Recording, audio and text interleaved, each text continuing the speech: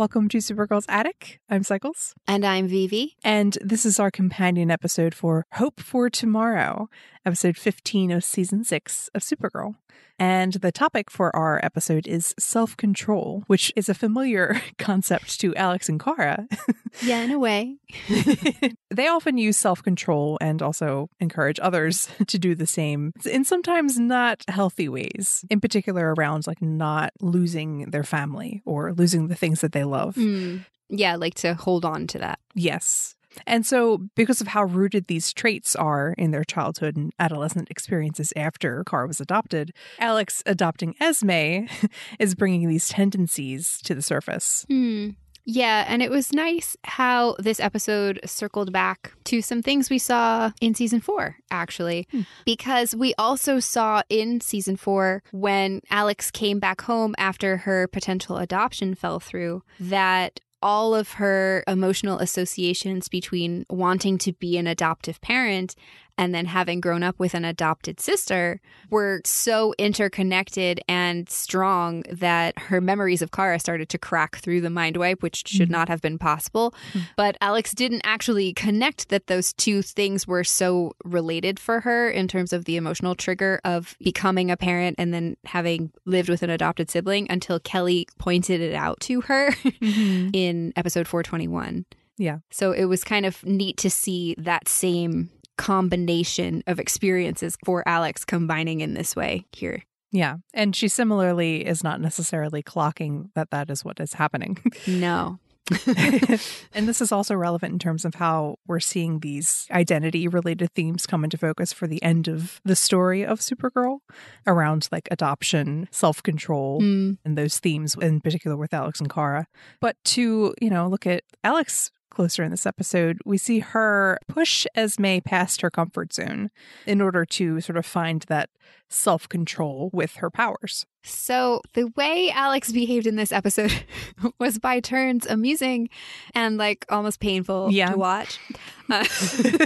It was kind of fun though because they did portray Alex as an adult who's maybe, we know she likes kids a lot, but she didn't ever, that we know of, babysit to the same extent that Kara did, and she definitely hasn't had a profession where she spent time around kids like Kelly does.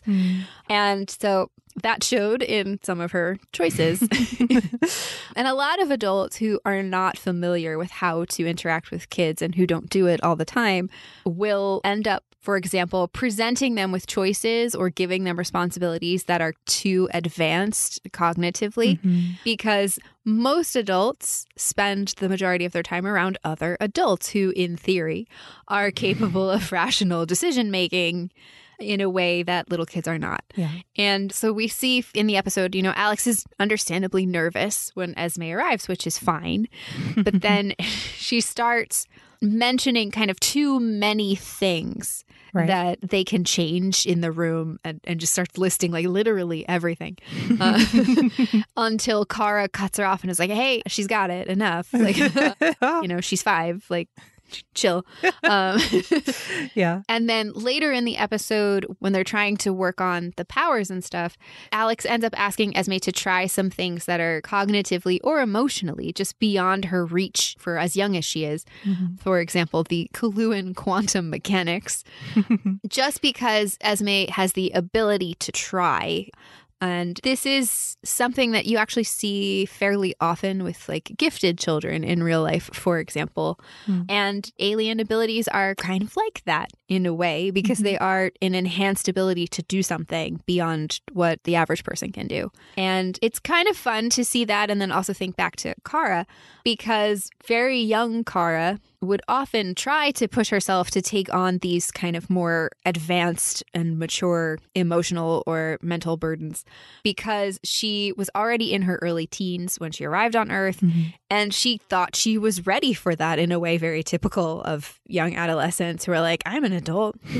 And it was then up to the Danvers parents as the adults in the situation to recognize that and then try to keep her within the bounds of age-appropriate levels of complexity or difficulty, much to Kara's consternation sometimes. But On the flip side, we also know that both Danvers parents would sometimes push Alex to take on cognitive or emotional tasks that were too advanced for where she was at, 14, 15, 16, and that she struggled with that for a long time, and it's had a longstanding impact on her behavior and who she is. Yeah, so Alex has quite a few pretty personally specific reasons for making this mistake with Esme, where she's requesting a level of self-control that is, outside of her comfort zone or capability. Yeah. Well, and it's funny because to think back on the idea of alien powers seeming a little bit like giftedness in a non-alien situation, Alex's frame of reference for what a child might be capable of is a little skewed from being Kara's sister and growing up in that house. And there's a few different things that kind of go into that. We have Kara, who, even from pretty much the moment she was adopted, was like, please give me all the responsibility and let me do all the things. And she was also just super eager to use her powers because her parents had told her that she would have them, that they would be special.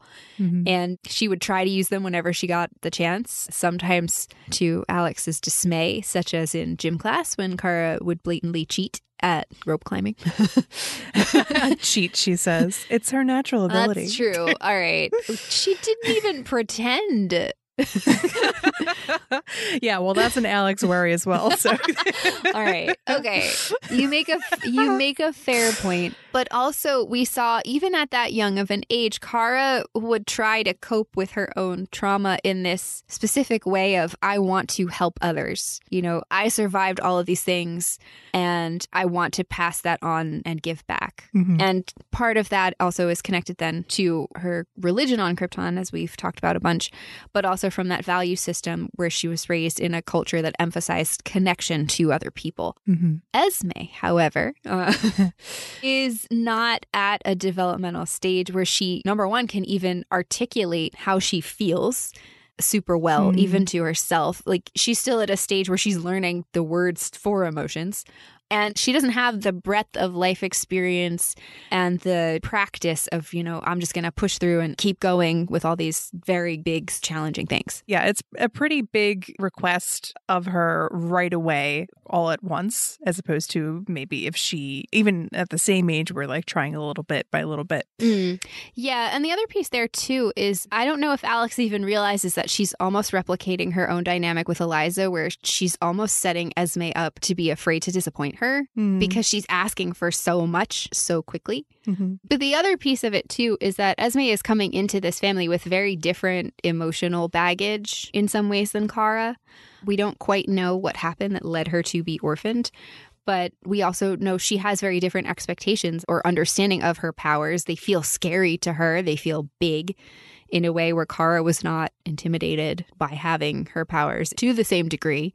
And she doesn't seem excited by them in the way that Kara sometimes would as a little kid. And also, Esme is very afraid of rejection in a different way than Kara. Yeah. Kara, it's not top of mind in the same way for Kara. The first thing in her head is I have this mission. She's also, 13 when she lands. So yeah. Well, but also too, the Danvers are the first people that she is placed with, and it's once she's there, they're never letting go. Yes, correct. But, Esme's been through at least 2 or 3 of these bounce back, oh, you're too difficult. You're too this situations. And she's little. So. And you can tell by the way, she talks about it she apologizes for using her powers. And meanwhile, it's a thing that, put her in danger. Yeah. And speaking of other reasons that Alex is making this big request of Esme is that she's afraid she will put herself in danger because of her powers. And that is very much a thing that was drilled into Alex and Kara's heads when they were growing up.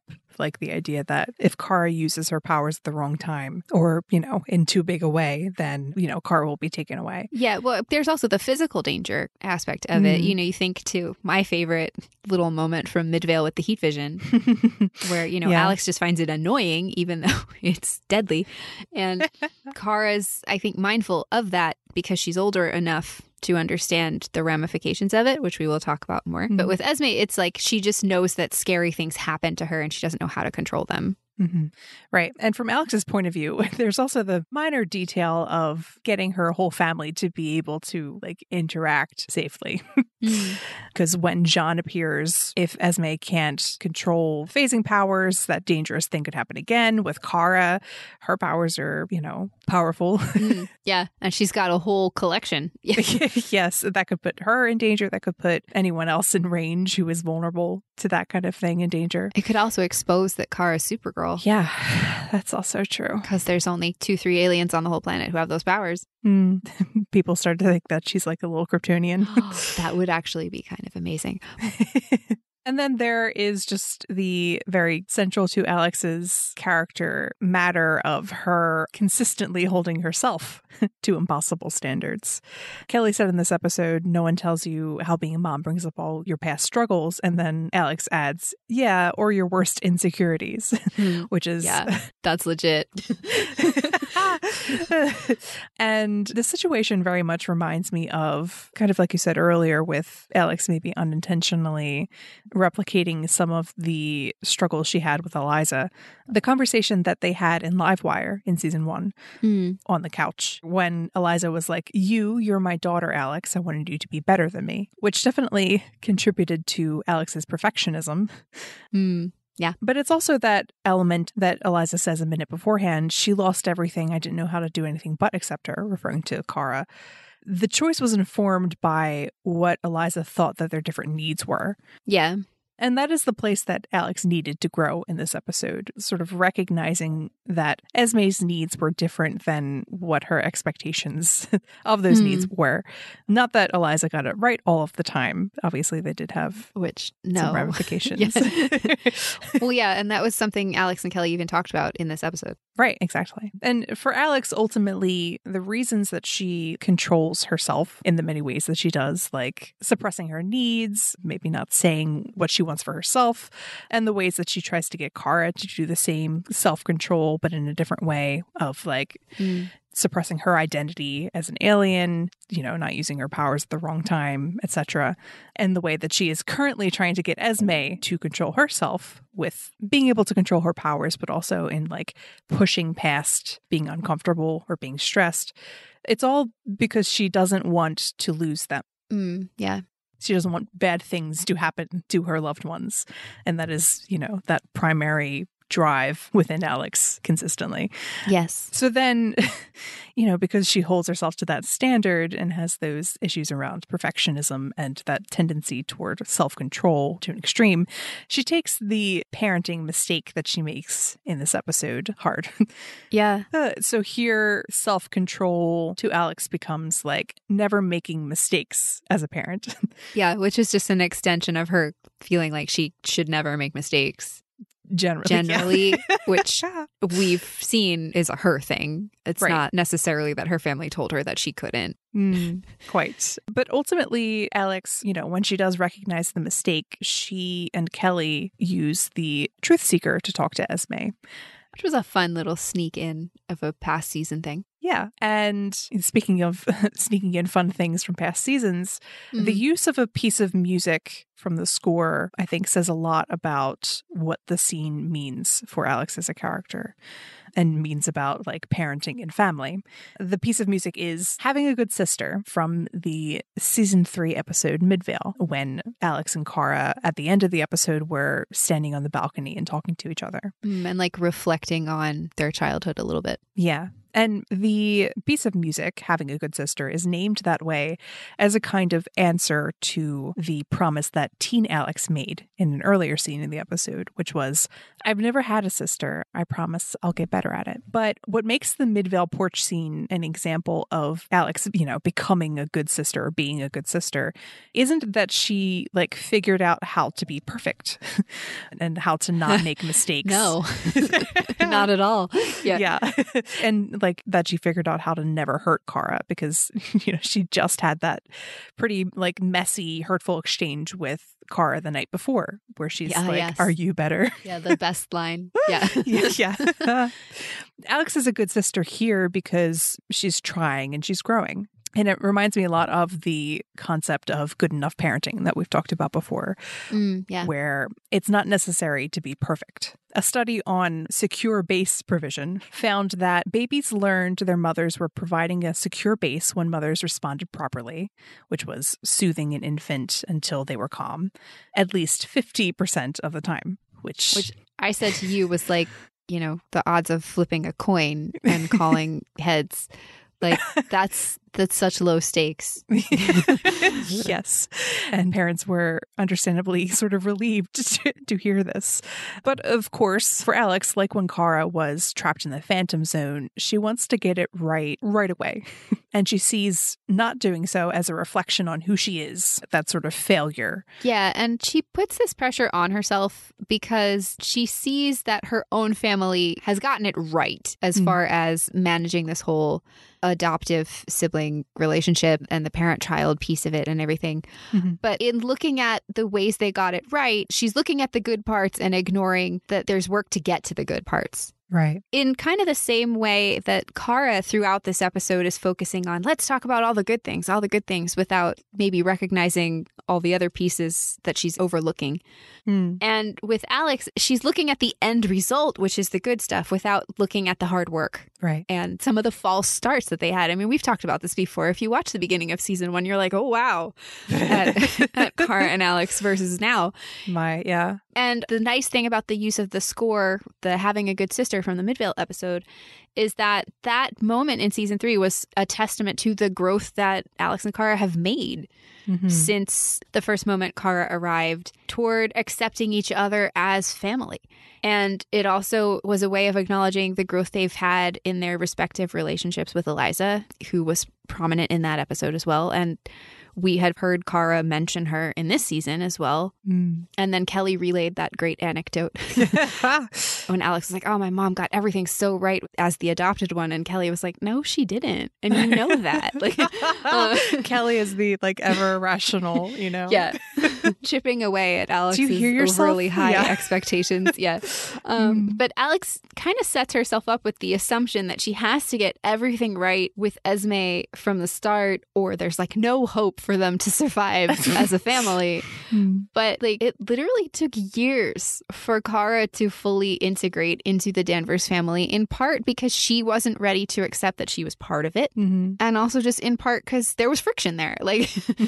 Yeah. And even now, Kara and Alex and Eliza still have their ups and downs a little bit because that's just normal. Every family has that. Yes. And in terms of parenting and, this ideal that Alex probably has of being a little bit the perfect parent that she sees Eliza as, but always immediately exactly matching your kid's needs may actually be worse than making some mistakes. Yeah. So according to developmental psychologist Ed Tronick, small exposures to the microstress of unpleasant feelings followed by the pleasant feelings that accompany repair or coming back together are what give them, being children, manageable practice in keeping their boat afloat when the waters are choppy. In a fitting Cat Grant level water metaphor. Yes. Which is kind of funny because it's literally talking about the opposite of helicopter parenting. Yeah, right. Exactly. Yeah. Which is when you micromanage your child's wants and needs so much that they don't know how to cope with needs maybe even temporarily not being met or having a setback of any kind. Right. Yeah. Then they also develop anxiety. Yeah. And we've talked about before with Kara, how she has turned her adversity into a resource of hope and a sort of trust that things will be okay. Of course, it also resulted, that adversity, in abandonment issues and feeling the weight of the world on her shoulders every minute of every day. Yeah. But manageable levels of adversity give children the chance to develop skills and to learn to trust their abilities, trust other people, which this idea mentioned in the quote I read of repair is essential with regard to parent-child relationships. Repair is the part that comes after an interpersonal conflict and reestablishes that bond. And it's basically what creates trust in a relationship in a long-term and lasting way. Yeah. Say, with Eliza and Alex, we see them repair in the live wire scene that we mentioned earlier. in a way that demonstrates their ability to heal and grow with each other, in a way that probably reinforced Alex's belief that, that relationship was going to be okay. Yeah. And then, contrastingly, Alex never got that repair in a significant way with Jeremiah. And we saw her grapple with the sort of loss and grief around that specifically in season 5. Yeah. And also, if you want to think about that, Kara never really got that with her parents because she went through the realization of like all the faults that they had after she'd lost them. And even though she's sort of gotten them both back, none of that's ever really been dealt with. Yeah, not in a deep way. Yeah. And in the, having a good sister scene in Midvale, repair is what is happening there, basically, because they had that big fight the night before. Yeah. And they were also going through some conflict in the flashbacks. And they came to a similar conclusion where they repaired their relationship and grew closer. And Alex says in the porch scene, after Kenny, that's when I realized that you and I could get through anything together. And that was referring to external hardships, like, the fact that the sheriff was about to murder Alex, for one. Investigating a murder. Yes. Or the loss of Kenny, But also just the difficulties that they have, being sisters and having conflict with each other.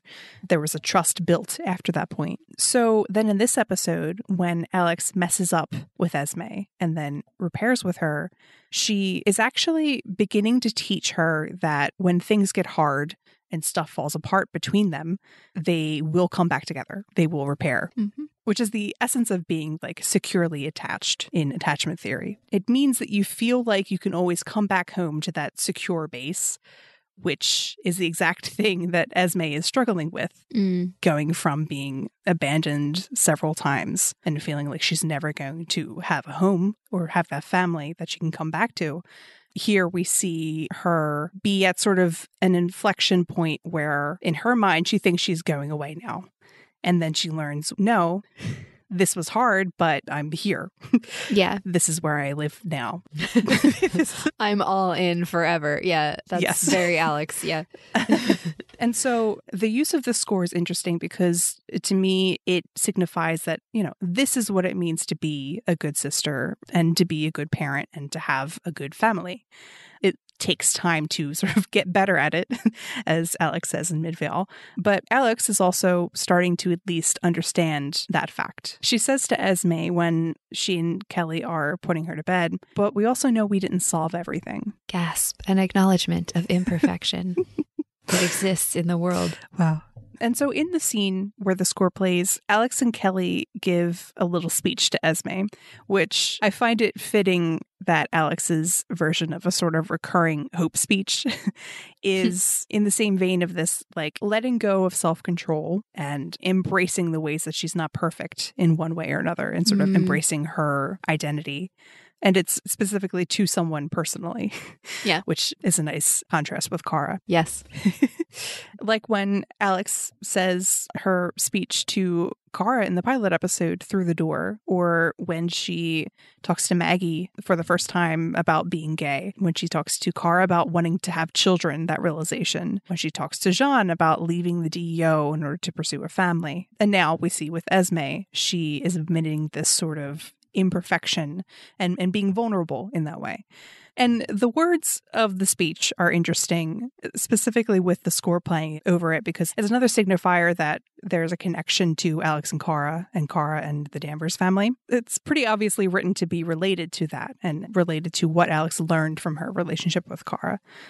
They say, like, we're never ever going to send you away, even if your powers get big and confusing, even if you never want to use your powers again. We're going to grow together. You're going to make some mistakes and we're going to make mistakes. I made mistakes earlier today, but we're going to learn from one another. And the most important thing through it all, we'll do it together, which is, high key, stronger together. And the fact that it is very much connected to that story of Kara coming into the Danvers family is reinforced by Esme's response of, I had a family before, but bad things happened to them and I was alone, which is, related to Kara's struggle this season. But apart from that literal connection to Kara as a character and her growth over the years, it's coming around to one of the core messages of the show, Stronger Together, but in a very specific, like, found family way, where, number one, it's okay that we are different from each other and we butt heads, and you don't have to control your identity or humanity so tightly that there is no friction, which is something that Alex and Kara both struggle with. And then two, just that, you don't have to be alone anymore. We've got you. Which is fun in the context of Kara expressing that same struggle earlier this season. Yes. And it all, connects to something hologram Kara expressed earlier this season with regard to Alex. Like, family isn't about blood or last names. It's about the people who love you for who you are and stand by you no matter what. Yeah. And so, obviously, talking about Alex and this whole adoption adventure that she has jumped into, we then should probably take a look at Kara being the original adopted member of the Danvers clan. Yes. Kara, for her part in this episode of, dealing with self-control, she very much wants to push through, as Alex says to Esme, to stop Nyxly, which, has been Kara's mood for several episodes now, and is generally a classic Kara mood. But where, for the past 2 episodes, Kara has been unable to focus on anything other than, like, the bad or the sort of pressing danger.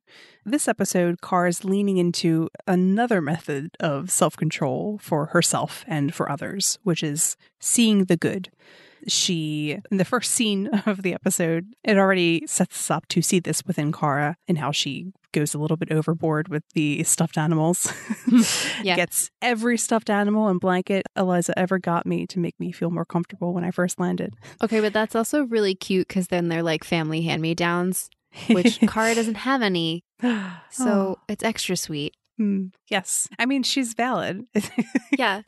But we also see Kara, like, focus on the happy parts of powers in a, again, reasonable way, where she's like, people might think heat vision is scary, but let me tell you a secret. It really comes in handy when you want to make a cup of hot chocolate. And she talks about the sound of a butterfly flapping its wings, which was wonderful. Yes. But then when Esme gets overwhelmed, Kara says to Lena, it was awful, the fear in her eyes, only hearing this frightening, horrible stuff. So she's very, like, focused on the idea that Esme was only able to access the horrible stuff and was missing out on the other stuff. And we see that same mindset in the reporting aspect of the episode, where Kara says to Andrea, like, if we only report on the negative stuff, then people will start to see and believe that the world is worse than it actually is. Good things are happening, etc. And Lena sets Kara up to attempt to win the Hope Totem through reporting by saying, like, it's people like Kara that help frame the news in a way that makes it not scary and helps get the message out. It's very much around framing and perspective and making it not scary, like the heat vision, as opposed to, maybe sort of dealing with the negative parts of it and processing them. And for Kara, like, letting go in that self-control way where she's allowed to access those difficult parts of her experience. And we see sort of a clue, I think, that she's not coping as well as she may seem in this episode when, she's like, please tell me you two have some good news to Brainy and Lena. And when they don't, Kara's body language becomes very, like, defeated. There's a weight of the world there, once again. In a similar way, body language-wise, that we saw in the episode with the courage totem, when, there's, like, lightning flashing at the window and Kara's just kind of holding the totem and, like, angsting over her ability to fix the problem. So for Kara, we see she's quite a resilient character, and we've talked about this a lot. Yeah. She's also very good at the part of hope that is perspective based, like framing things in positive ways. Yeah. And, as we talked about, I think in the episode where we talked about Kara in depth as a character and as a hero, that can be really valuable because it gives you the courage to, go on and do very difficult things. But it was really interesting, actually, in the scene where Kara shares some of her powers with Esme, because it gave us a glimpse that we haven't seen in a very long time of what the world is like for Kara all of the time. In the way that we see Esme getting overwhelmed by like all these very distracting sounds that are maybe ambiguous or scary. And so people don't realize, and it's kind of fun to actually also have Alex then in that scene not knowing what on earth they're experiencing and just kind of trying to watch their faces for the reaction. Yeah, because she's like been there her whole Earth life, but she still does not have like that intimate access to that experience. Yeah, and so to kind of get a glimpse of what Kara's day-to-day is like, where she has to filter through so much sensory information, things that are just loud, like the construction noise, things that are genuinely scary, things that maybe overstep the bounds of other people's privacy. Like, you know, Kara, and this is where we've talked about the way that Kara makes choices is heroic in a sense, because Kara is choosing to focus on those nice things, because otherwise the sheer weight of all those other bad things would just become completely overwhelming. And I think back to, you know, her saying that she has to push down that feeling that something bad is going to happen just to get out of bed. Right. Yeah. It also actually, it just reminded me too of the story of Pandora's box, actually, because you have all the bad things that get out and then hope is what's left. Right. Kara. But, you know, Kara, for all that she is obviously resilient and hopeful as a character, she is typically able to cope with things pretty well, especially given the scale of them. But we also see that she is resistant to change and, you know, can sometimes get stuck like she did in the prom flashbacks. And she's pretty good with this in a broad way, but she can sometimes miss the part of hope that is positive change with regard to herself. Yeah. And making steps to change the level of happiness she's experiencing within the world. And she's also just generally not a fan of admitting when she's having these big, difficult emotions. No. Which then makes it harder to like address those feelings properly and get help for them, for instance. And then on top of that, as much as Kara is trying to see the good in the world, she's also super hard on herself. Yeah. And it was interesting in this episode, Kara said, you know, I can't afford to try and fail. And that's been the undercurrent of Kara's inner conflict ever since they faced the first totem, the courage totem. And she hasn't said it out loud to people in that way. So this was kind of the first time she said it to someone else, but it doesn't seem like anyone's listening yet in the way of like, oh, hey, we got to see what's going on there. Like, obviously her friends and her family know something's off, but I liked the way that she articulated that because it did make me think back to Kara's struggle in season 3 and the warning she got from Jinda Kalraz about wavering or being indecisive when she knows deep down what is the right thing to do. And it's not that Kara doesn't have a sense of how to proceed, because we see very clearly with these totems that she does, but she keeps holding back out of fear, which is why it's fun then that the courage totem's effect is to like magnify fear. So interesting. But also, and this connects a little bit, the Kara stuff with the Alex and Esme stuff is just because of how powerful Kara is. She's like hyper aware that failing can have very big consequences for her and for everyone around her in a way that doesn't really apply to people in normal situations. Because for her, even a normal situation where she makes a little mistake could have catastrophic consequences, like when she talks about going to a school dance in middle school and accidentally breaking her date's foot. Like, you know, just because she was nervous and she stepped wrong. Yeah, that's awful. You know? Yeah. And then she's dealing with that every day in every situation. And then now this is like the super high stakes, like world ending bad. That's a lot of pressure. Like a fair bit. And we talked about like with Alex, with parenting, it's healthy and good to like make some level of mistakes. And Kara definitely does not feel she has that leeway. And in some ways she's right. Yeah. And then the struggle of the character is finding like where it's okay for her to like do what she wants. And the ultimate lesson that she's sort of slowly approaching is that in many ways she is allowed to be like unhappy and a mess. Yeah. Yeah. And not better. And then ultimately sort of that piece where she wants to be just Kara. And it connects back to that having a good sister scene of like, Kara saying, I am getting better. Sorry I haven't shown it. Maybe if I had, you'd have more hope right now. And feeling even there, that sense of responsibility of like, I can't make mistakes. I have to inspire everyone else's emotions for their mental health. Like, oh, yeah. Kara, you were going through a time and it's all right. Like, yeah.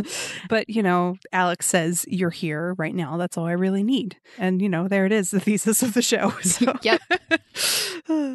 And then kind of to round out our family discussion for this episode, we are going to circle back around to Kelly, who is a little bit connected to what's going on with Kara, but then also explicitly connected to what's happening with Alex and Esme. So, yes. So with regard to self-control, Kelly's interesting. We talked about in the companion episode for Blind Spot's visibility, how Kelly likes to have control over her own emotions, especially around like fear of abandonment stemming from that foundational experience when she was left alone at her father's funeral and her brother never showed and her mom was like inaccessible emotionally. And that sort of message there is I'm alone to deal with these huge like emotions. And we see this core traumatic event manifest in Kelly in, for example, season 5, when Kelly witnessed Alex almost die in the line of duty, like her fiance died in the line of duty. And Kelly tried to get rid of the problem in a sort of practical way, as opposed to like working through the difficult feelings where she basically was like, I'm going to break up with you, Alex. That is the rational thing to do because we have irreconcilable differences.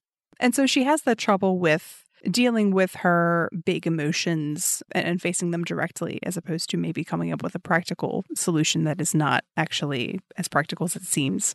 But we also know that Kelly helps other people deal with their emotions like all the time, sometimes to a fault, like when, you know, Malefak impersonated her friend in season 5. Yet here, despite recognizing on some level what Esme is concerned about, given her, you know, you're not in trouble that she says to Esme, Kelly doesn't immediately address it and doesn't make plans to address it over a period of time either. And we see Kelly continually frame Esme's fears to be related to this sort of big event of getting stuck in the wall. And she says, like, I know what happened earlier must have been scary. And there's that, again, emphasis on like fear and like perception of whether or not something is scary or positive. And we see Kelly want to sort of skip past this period of repair in terms of Esme's interpersonal relationships with parental figures and get right to the like part where she's giving her everything she's ever missed in her life. Yeah. And Kelly assigns Alex with the sort of project of providing Esme with the kind of practical solution that Kelly might use to avoid her own emotional reactions as opposed to facing them head on, which is Esme learning control or self-control with her powers. And the only other time that we've seen Kelly hesitate to help someone address a hard emotional struggle was in season 4, when helping James meant addressing Kelly's own very personal trauma. And it was sort of a flight reaction, kind of like she had with Alex in season 5. So the way that she is interacting with Esme and dealing with her difficult emotions is related to her own difficult emotions around being abandoned and alone to face the world. Like Kelly says, no one tells you how being a mom brings up all of your past struggles. Those are her past struggles. Yeah. So the part of it that is addressing, oh, Esme has abandonment issues. This is the message that we need to give her. It's hard for Kelly, but she ultimately recognizes what is happening and says, I wanted it to be about her powers because that would have been easier fix, but it's not about that. It's us. And she, you know, confronts the hard emotions and like, we want you to work through all the feelings you're feeling. Yeah. Yeah. Which is the dream we want for all of these characters, honestly.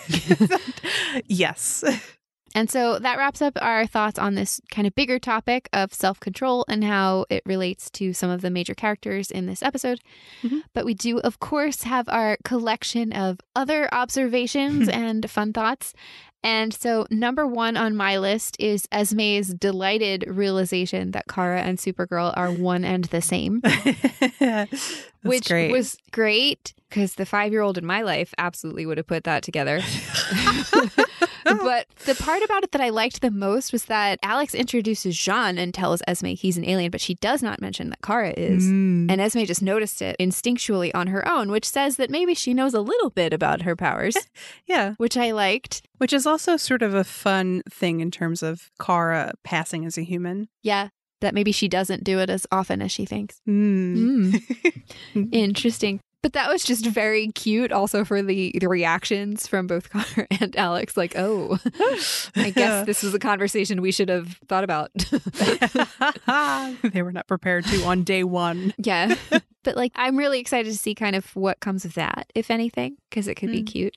And then speaking of things that were cute, besides all of Esme's everything, we also had her room, which the decorating was amazing. So like props to the set dressers for all of that. It was like so perfectly adorable with like the space themed, all the furniture and all the everything and like the rainbows and the sunshine. Yeah, sunshine pillows. And then also the giant, beautiful mural. So number one, apparently Alex has secret talents that we didn't know about.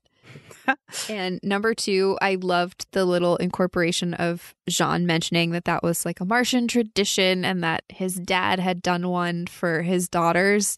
And so he was there helping Alex do one for Esme. That was just like the cutest freaking thing. Yeah. And in terms of cute adoption things, I suppose, there's a fun beat where Lena witnesses Kara and Alex be sisters who like help each other and who are going to go help little Esme. And Lena smiles and says, Elmira. And it's significant in the way that Lena is seeing like a nice family, both with like them being siblings who get along. Yeah.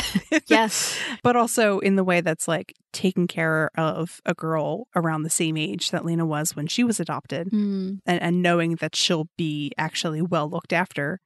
Yeah. And then B, the recognition that Lena is like in the group now. She's a part of it. Whereas we've seen her sort of longingly look at Alex and Kara's relationship and the ways that she's missed that family element in her life. We're seeing her embrace it in a nice way. Yeah.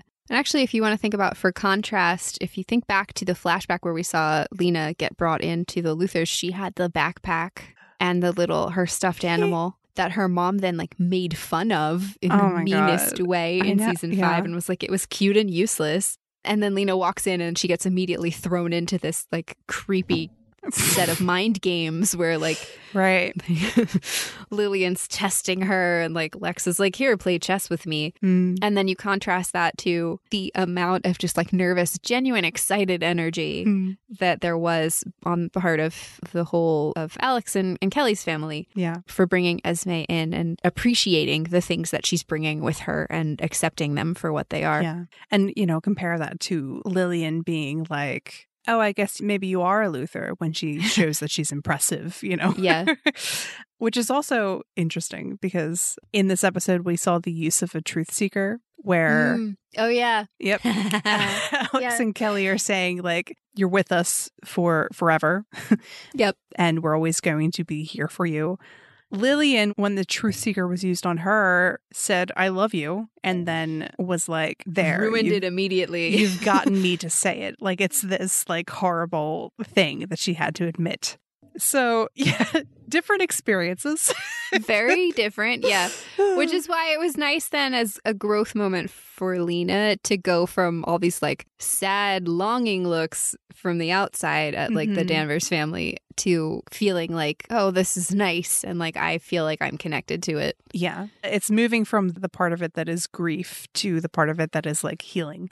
And then I guess related in a way to Lena things, I'm going to shout out the beautiful Hunger Games reference in this episode with the special gift to Nixley dropping down from a little parachute in the sky with a letter from her secret admirer. Who could it be, I wonder? Who could it be? It's Kara. Yeah, it's definitely Kara. They're like not they're not connected by the emotional bond anymore, so Kara's sending her love letters. Check yes to be my date to prom. Like, yeah. Lex sends like a check yes if you like me, but there's no option. That sounds right. Honestly. It would have two different check yeses. with like different flavors. That's actually better. Yeah, that's good. And then kind of last big thought for the week. We've mentioned this a little bit in the last episode or two, but it became a little bit more obvious this week as the storyline has gone on a little bit. But like this episode has been entertaining and this whole season has been largely entertaining. But even the stuff in this episode that should have been really big emotional beats for characters where it was like the realization of something that a character's wanted for a long time felt a little bit just perfunctory or kind of like box checking just because of the pacing that they need to do in order to accomplish all of the things that they need to accomplish in such a short span of time. And this tends to happen every season. It's not unique to this season, even though there were a lot of logistical hurdles this year. But kind of like every year when they transition from Act 2 to Act 3 of the story, there's like a little bit of drag where they lose the character-driven piece of it. But it just for it being the final season, it's a little bit disappointing that that has never been corrected.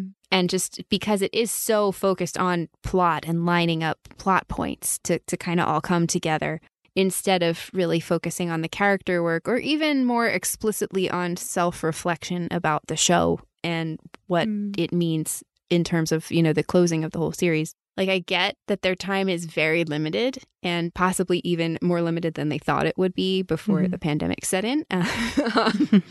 And there's a lot of storylines that need closure. But like that in and of itself also speaks to just a bigger kind of weakness in the show running because there's just too many characters. And the stories have not consistently been juggled or balanced well from season to season. Like this season, they've finally gotten on the ball about doing a more traditional kind of rotation of the ensemble and giving everybody a chance to be in the center. But in previous seasons, it was like, we're going to do all the things and have like a million tiny storylines.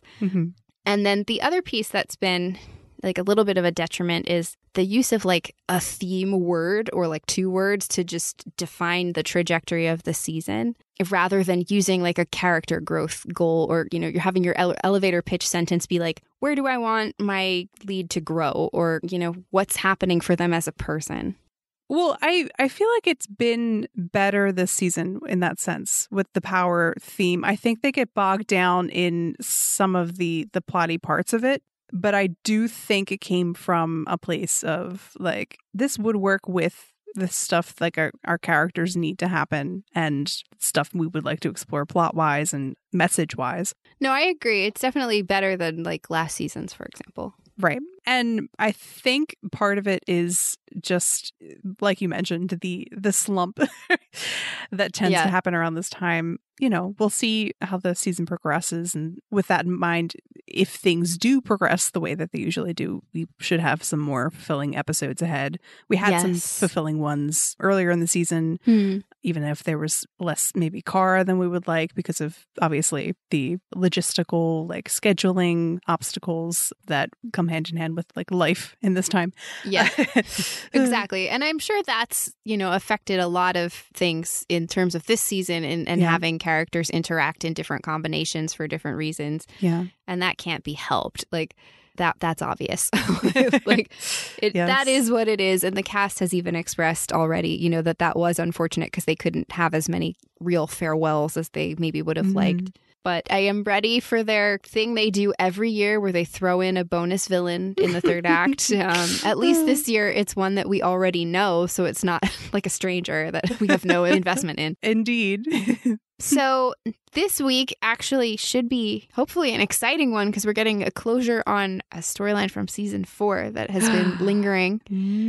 So that should be fun. This week's episode is called Nightmare in National City. And I believe it also supposed to have some like journalism stuff for Kara, which is always exciting because she and Andrea arguing with each other has been a secret delight. Yes, I want more of those two. Yeah. The two of them and William actually has been really funny to watch them kind of play off of each other. Yeah. So if you have any questions or comments for us, you can send them to Supergirls Attic at Twitter, Tumblr, or Instagram. And thanks for listening.